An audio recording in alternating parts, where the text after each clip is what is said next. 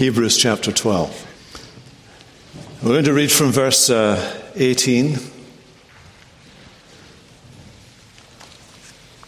Before we read that, let's pray. Father, we thank you for the Holy Spirit's ministry in giving to us the Word of God, that the real author behind the human author is the Holy Spirit, and we're going to hear his voice. We pray that he would also illumine our minds to grasp and understand what we read and what we hear preached. We pray in Jesus' name.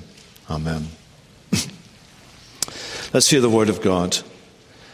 For you have not come to what may be touched, a blazing fire and darkness and gloom and a tempest, and the sound of a trumpet and the voice whose words made the hearers beg that no further messages be spoken to them. For they could not endure the order that was given. If even a beast touches the mountain, it shall be stoned. Indeed, so terrifying was the sight that Moses said, I tremble with fear. But you have come to Mount Zion and to the city of the living God, the heavenly Jerusalem, and to innumerable angels in festal gathering, and to the assembly of the firstborn who are enrolled in heaven, and to God, the judge of all, and to the spirits of the righteous made perfect, and to Jesus, the mediator of a new covenant, and to the sprinkled blood that speaks a better word than the blood of Abel. The question before us this morning is a question that is riddling our society at many levels, and it's a question of identity.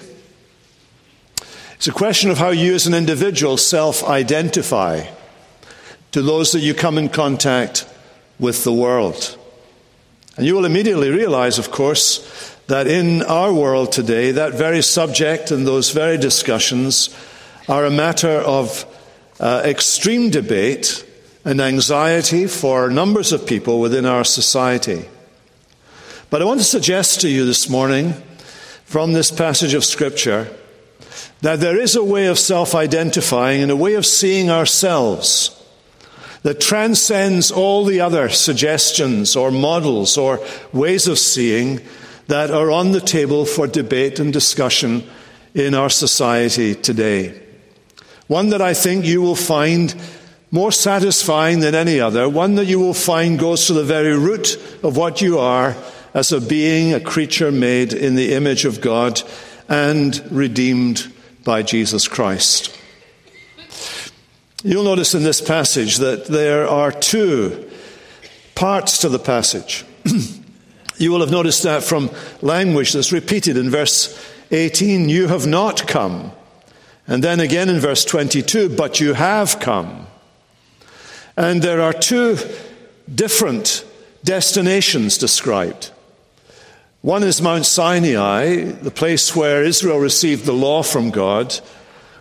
And the other is Mount Zion, and the place where God reconciled the world to himself because Jesus Christ died in Jerusalem. Mount Sinai was a terrifying place to be. God had brought Israel out of Egypt. There they'd been for 400 years. God had called them through Abraham. He'd taken them into Egypt, and there in Egypt they'd multiplied in number, probably so current sources are suggesting as many Israelites as there were Egyptians. And that a coherent body of people within the nation was frightening to the leaders of the nation, and so they were dealt with as slaves as a way of handling them and keeping them under control and so on. And then they were delivered from Egypt. They went through the Red Sea. God took them through the Red Sea. It was a dramatic as well as traumatic experience to be led through the Red Sea. It etched itself on the racial memory of all the Israelites from then on.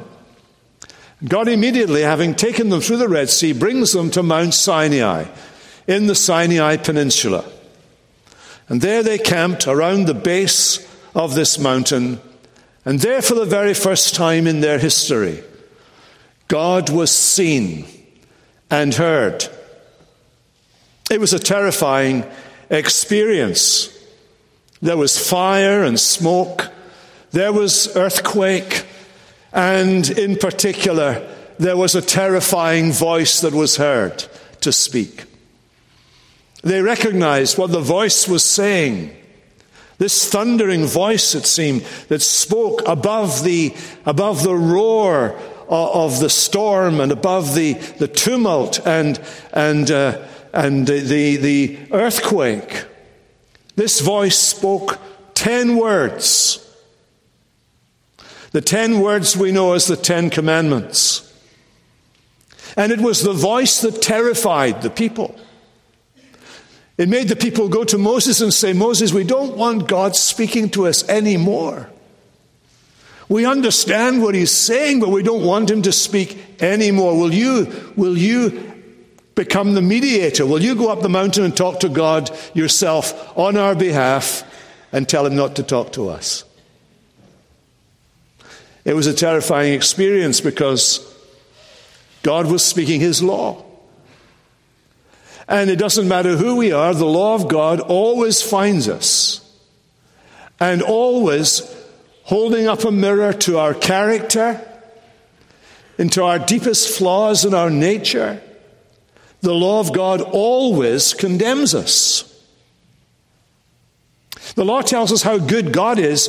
The law uncovers even the most indiscriminate, unclear areas of our lives, those fractures in our being and in our existence, minute. The law of God discovers those things and exposes them, and invariably leaves us condemned. That's why they were terrified. Well, that power, that shock and awe experience of God, terrifying, etched itself on the memory of the Jewish people, of the people of Israel. I mean, Moses himself was terrified. It says here that he trembled. In Deuteronomy 9, we read this. Here's Moses' words. I was afraid that the anger that the Lord bore against you, Israel, was so fierce that he would destroy you. Moses was terrified when he heard the law of God and he saw the behavior of the people of Israel. He was terrified that would spell the end of Israel and the end of him as a man of God. Mount Sinai, then, is a place where God revealed himself in shock and awe, in light and power. It was a show to beat all shows. Mount Zion, on the other hand, which is to be found in Jerusalem, Mount Zion represents the second and last great demonstration of the presence of God.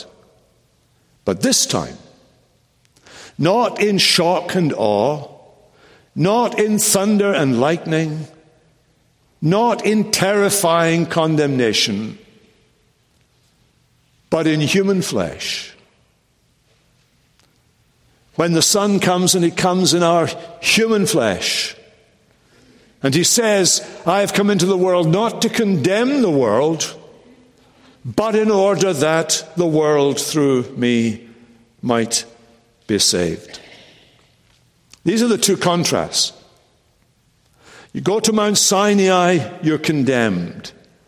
You come to Jesus Christ, and you are pardoned. And it's these two realities that lie behind the two parts of the text. You have not come, he writes to these Christian people, you have not come to Mount Sinai to be condemned. You have come to Mount Zion to be accepted, reconciled, adopted, and to become a citizen of Mount Zion, the city of the living God, the heavenly Jerusalem. Now, when the author speaks to his Christian hearers, both then and now, he makes this statement about them. You have come, he says. You've come the way of acceptance. You've come to God, and to have a relationship with God. He's talked about this earlier in the book. He's talked about the fact that now, through Jesus Christ, because he's come into the world, we now come to God with boldness. We come with confidence. We're not among those who, like the Israelites at Mount Sinai, shrink back, but we come in faith. That is, in faith in Jesus, placed in Jesus Christ and in Christ alone. Now, what does he mean then by Zion, this Mount Zion? Does he mean that mountain in Jerusalem? It's a small little mountain in Jerusalem where the temple was built and where David had his royal palace. Is that what we mean? Do we mean that physical location there in Jerusalem in Israel today? Now, throughout the Old Testament, you will find references to Mount Zion in a religious sense. And one of the things you will notice that recurs over and over again in many of the references to Mount Zion is a reference to the altitude of Mount Zion. I've said that it's a small hill in Jerusalem. Even compared to the small hills of Scotland, it would be a small hill. Scotland's hills, what we venture to call mountains, are nothing but pimples in comparison with the Rockies. I admit that, okay? I just freely admit that. Because I'm generous that way, as you know. Well, that's giving you a clue as to what to think about when you think about Zion. You're not to think about Mount Zion topographically, but you are to think of it theologically. That's the point of it all. So Zion becomes the place where the children of Israel see the dwelling of God there. It's the place to which the tribes of Israel went up. They go up to Zion and they gather there to God. You can see this in some of the great Psalms. Psalm 48. Great is the Lord and greatly to be praised in the city of our God, his holy mountain. Beautiful in elevation, the joy of the whole earth. Mount Zion in the far north, the city of the great King. Describing its elevation, its exaltation, its altitude. It is enormous. It is enormously high. The whole world can look to it, the psalmist says. And he goes on to expound on that. He says, this city of the great King, within her citadels, God has made himself known as a fortress, that you may tell the next generation that this God, our God, is forever and ever. In other words, God identifies himself, his presence, his royal rule, his fortress, his place that he establishes as a place of safety and security for his people. He identifies all of these in the code word, Zion, Mount Zion. The Psalms repeatedly echo this thought, that those who dwell in Zion are forever blessed with the blessing of God himself because of God's presence there. In Psalm 87, on the holy mount stands the city he founded. The Lord loves the gates of Zion. Glorious things are spoken of you, O city of God. And as the pilgrims went up to Zion to come and worship God, they would sing things like this from Psalm 84. How lovely is your dwelling place, O Lord of hosts. My soul longs, yea, faints for the courts of the Lord. My heart and my flesh sing for joy to the living God. Blessed are those who dwell in your house, singing your praise.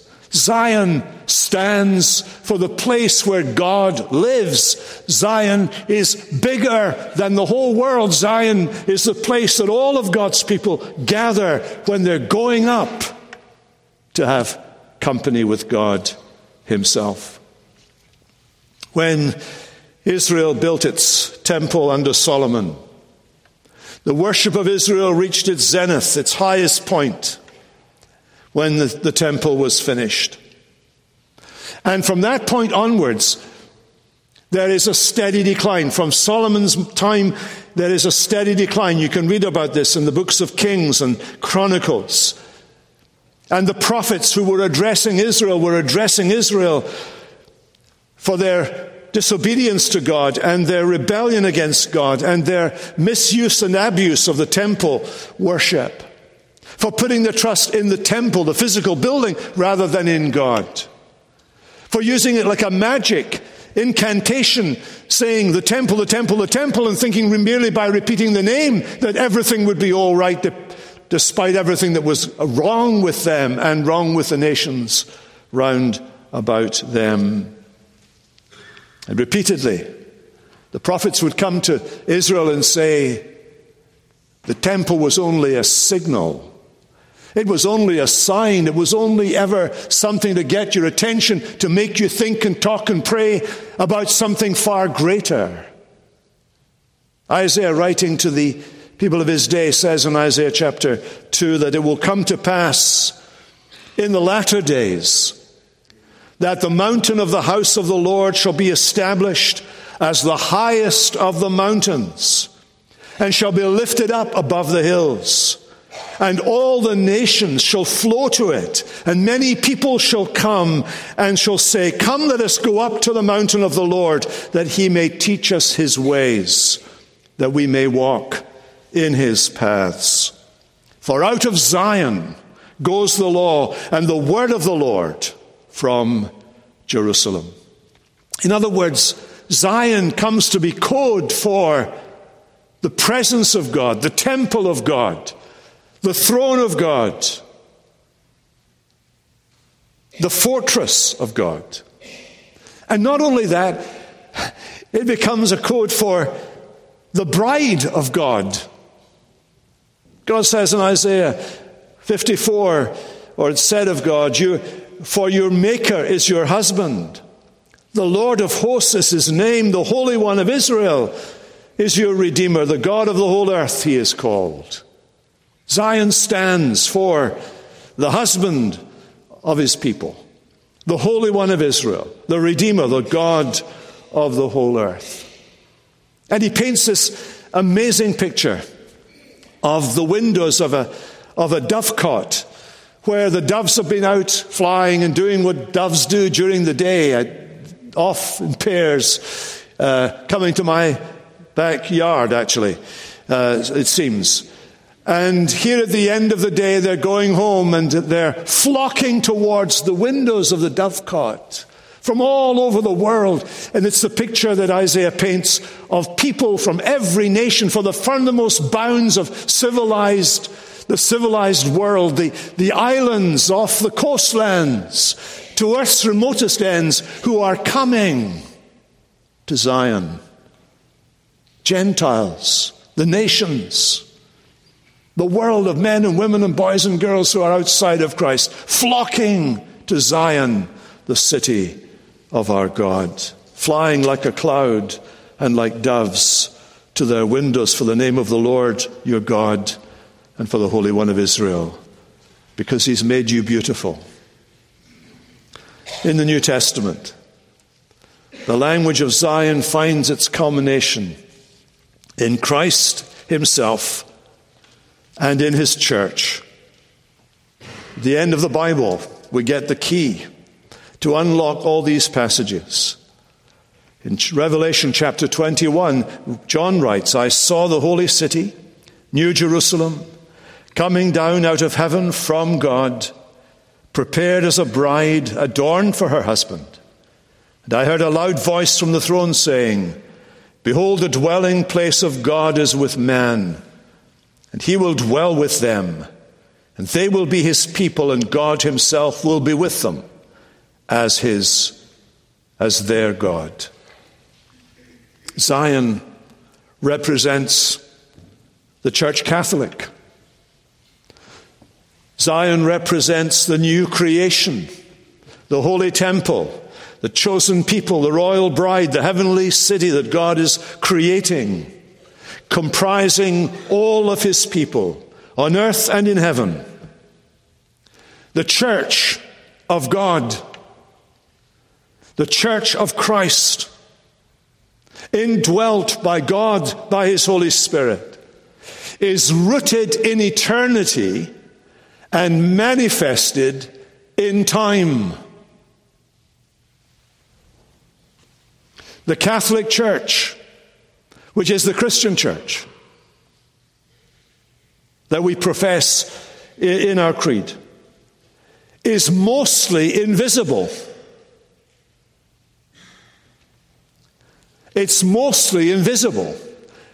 It is visible in its local expression, as it is this morning in this room where we as God's church are visibly present. But the church is mostly invisible. So as we came to be present with one another in this room this morning, as we came to be present to each other and present to God, we are present to that invisible company of God's people, his Zion, his community, his society, those whom he is gathering out of the world and gathering to himself in Christ. We gather to them. You know that there are those who pray to the saints. And that's a kind of extrapolation from a very real reality that the church has always recognized, that when we come to God, we come into the communion of the saints. We meet with all the saints who from their labors rest.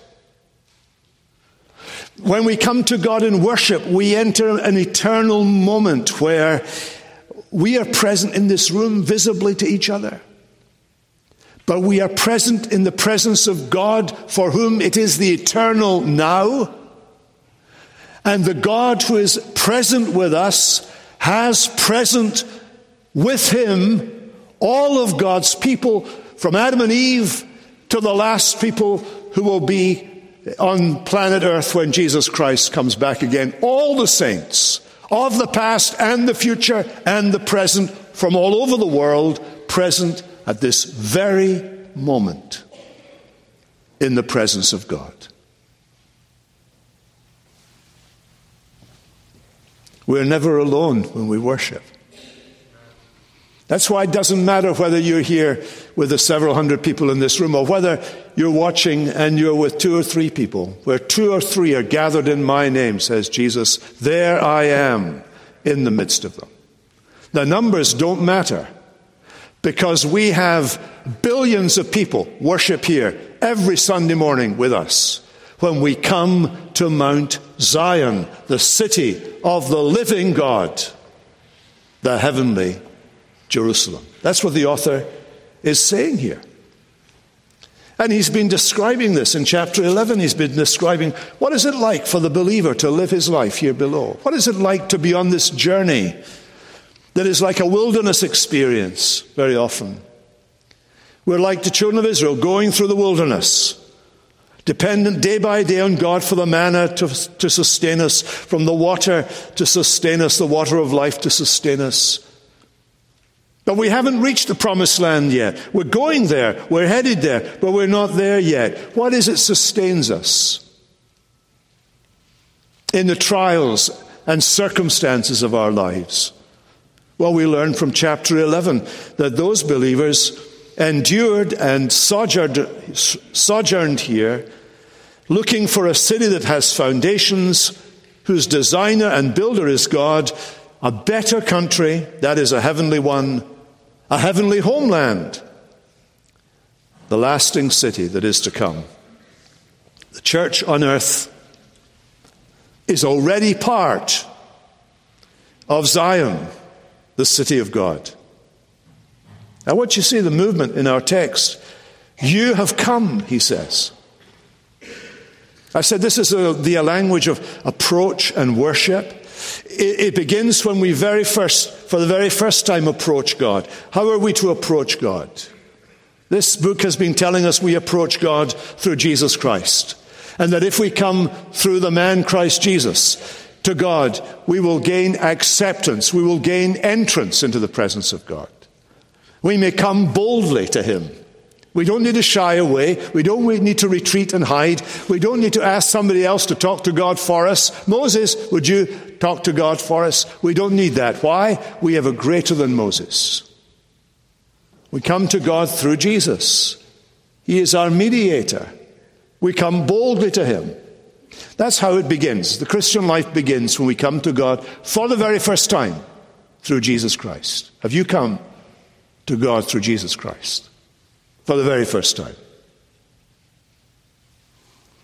But what Christian worship is the repeated gathering of God's people together, to come together into the presence of God, to draw our attention to the fact that we are never, this is not an individualistic religion. This is a corporate religion.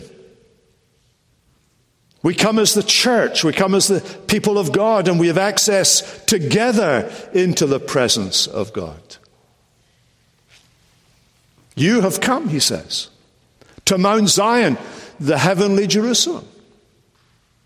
He's saying that this is a reality right now. When you come to worship, this is where you belong. You belong to Zion's city. That is your identity. Here's how the Apostle Paul puts it. He says, all things are gathered into one head in Christ. Both things that are in heaven and things that are on earth. In Christ, right now, God has reconciled all things to himself, whether they are things on earth or things in heaven. That's Ephesians 1 and Colossians 1. So the church, as we gather and worship, what happens is that the church militant join with the church triumphant in worshiping God. Now you see, there's a contrast there. The church militant, what does that mean? Well, that's you and I. Right now, the church militant is on earth. It's not wrestling with flesh and blood. It's wrestling with the principalities and the powers and the authorities of this dark world. It's wrestling with the devil, who is a liar and an adversary and a deceiver and a murderer from the beginning. We're wrestling with the world, that is, with its agenda, with a worldly church, with a worldly agenda, with a culture that is antithetical to the things of God. And we're struggling against these things. All the time we are. As individuals, but as a church, we're struggling with those who scandalize us, criticize us, ostracize us. We are the church militant, still in the battlefield. But here we have the church triumphant. That is, there are more people right now in the church triumphant than there are in the church militant. More people who have entered their reward. We are walking by faith. They're not walking by faith. Because the very first gift that God gives to his people, when they pass from here to there, from this life to that life, the very first gift he gives them is the thing that they have longed for so much while they've been here. He gives them the gift of seeing him, of seeing God in Christ. He gives them immediately that beatific vision. He enables them immediately to see what before they simply trusted in. Faith becomes sight. When we leave here and are with Christ, which is by far the best. Mount Zion is the place where we see God. Mount Zion is the place where we are in his immediate presence. Mount Zion is a fortified city where we have absolute peace and security. We come together to remind ourselves that whatever people do to us, we are nonetheless fortified and garrisoned by God himself. And nothing is going to alter our status. Though the devil throws everything he has at us, because we belong to Mount Zion, because we belong to God, we are forever secure. You have come to Mount Zion, to God's holy habitation, the seat of his majestic throne, the site of his precious promises, the source of his glorious gospel, the object of his eternal love, the joy of the whole earth, the fountain of full salvation. And you have come to the place where there is a confluence of all gospel promises and gospel privileges as they have reached fruition and fullness in Christ himself. You've come to the city of the living God, the city that belongs to God, the city that God founded. He built his church. He protects his church. No creature can destroy his church. The gates of hell cannot prevail against his church. It is indwelt by God. Although God is in everything, he has promised that he would be covenantally present to his people in the church. This city is ruled by God. He is its only sovereign, King of kings and Lord of lords. This city is peopled by God. We were once strangers and foreigners, but we've been made fellow citizens with the saints and of the household of God. These inhabitants of Zion who are citizens there have access to all the immunities and privileges that come to citizenship in Zion. Think of the immunities. Think of the immunities to which you are heir by being virtue of the fact you are a citizen of Zion, the city of the living God. No condemnation. No separation. Famine, danger, sword, Satan cannot separate you from the love of God. You are heir to all the immunities and privileges. Privileges of seeing God, of coming to God, of praying to God, of speaking to God, of hearing from God. All of those privileges are yours. This city is peopled by God. You enjoy the liberty of the children of God. And this city is animated by God. He is the living God. That is, the living God is distinct from dead idols.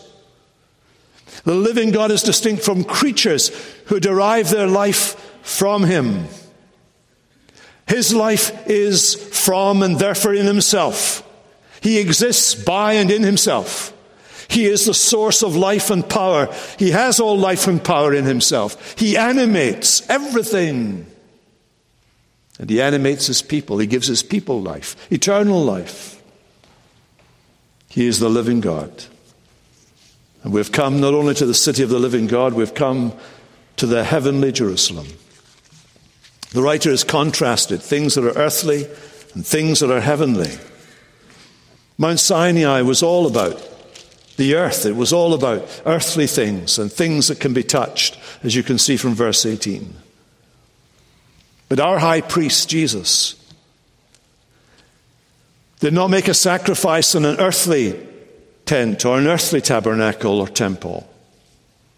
He is now seated at the right hand of the Majesty on high.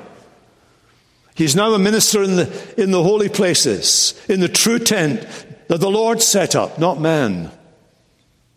He entered heaven itself, now to appear in the presence of God on our behalf. We belong, says Paul, using an allegory as he contrasts Jerusalem in Israel and Jerusalem which is above. And he says, we don't belong to Jerusalem that is below, we belong to Jerusalem that is above. And that whereas Jerusalem below is subject to the law and therefore in bondage to the law, we are free. And Jerusalem above is our mother. There's no salvation beyond her or outside of her. The church is what brings you to birth. The church is what nourishes you in your Christian life. The church is a society of heaven.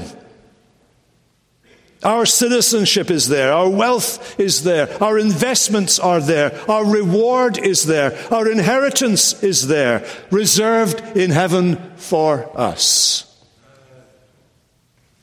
We self-identify this morning as citizens of heaven. We're glad to be citizens of America. We owe her very much indeed at a human level. We long for her peace and prosperity to last for generations to come. But we are citizens of another place. We are dual citizens. We are citizens of Jerusalem that is above. Never be persuaded that being heavenly minded is means of being no earthly use. Being heavenly minded is the key to earthly usefulness. You read the life of William Wilberforce, who championed the ending of slave trade, of the slavery in Britain, and who labored for it for over 20 years to get the British government at great expense to abolish the slave trade. It would be equivalent to the American government abolishing the arms trade in terms of its cost, equivalently. It was a miracle. Here was a man who was very much aware of the heavenly inheritance. It was the heavenly inheritance, the idea of being in the presence of the Heavenly One and the heavenly hosts, that drove him on that lifelong mission to end a very earthly issue. When we know that our inheritance and that we have come to this Mount Zion, we are saying that we belong to a reality that is far more real than this passing world. You look around you and you see shadowlands. You meet someone you haven't met for 5 years and you see they've changed a little bit. You meet someone you haven't seen for 30 years. You see they've changed a lot. You haven't, they have. I find it all the time. The reality is we live in a passing world. The sun is going to set for the last time on this universe. It will be dissolved by fire, renewing fire. But everything will be dissolved. The message of Revelation is there will come a day when great Babylon, which represents all the commercial, industrial, financial, and political influences in the world, Babylon will fall. And the rich and the powerful and the famous, and the movers and the shakers, as well as the weak and the nobodies, are all going to be terrified when it falls. And down out of heaven will come what? Zion, the city of our God. Only Zion will remain.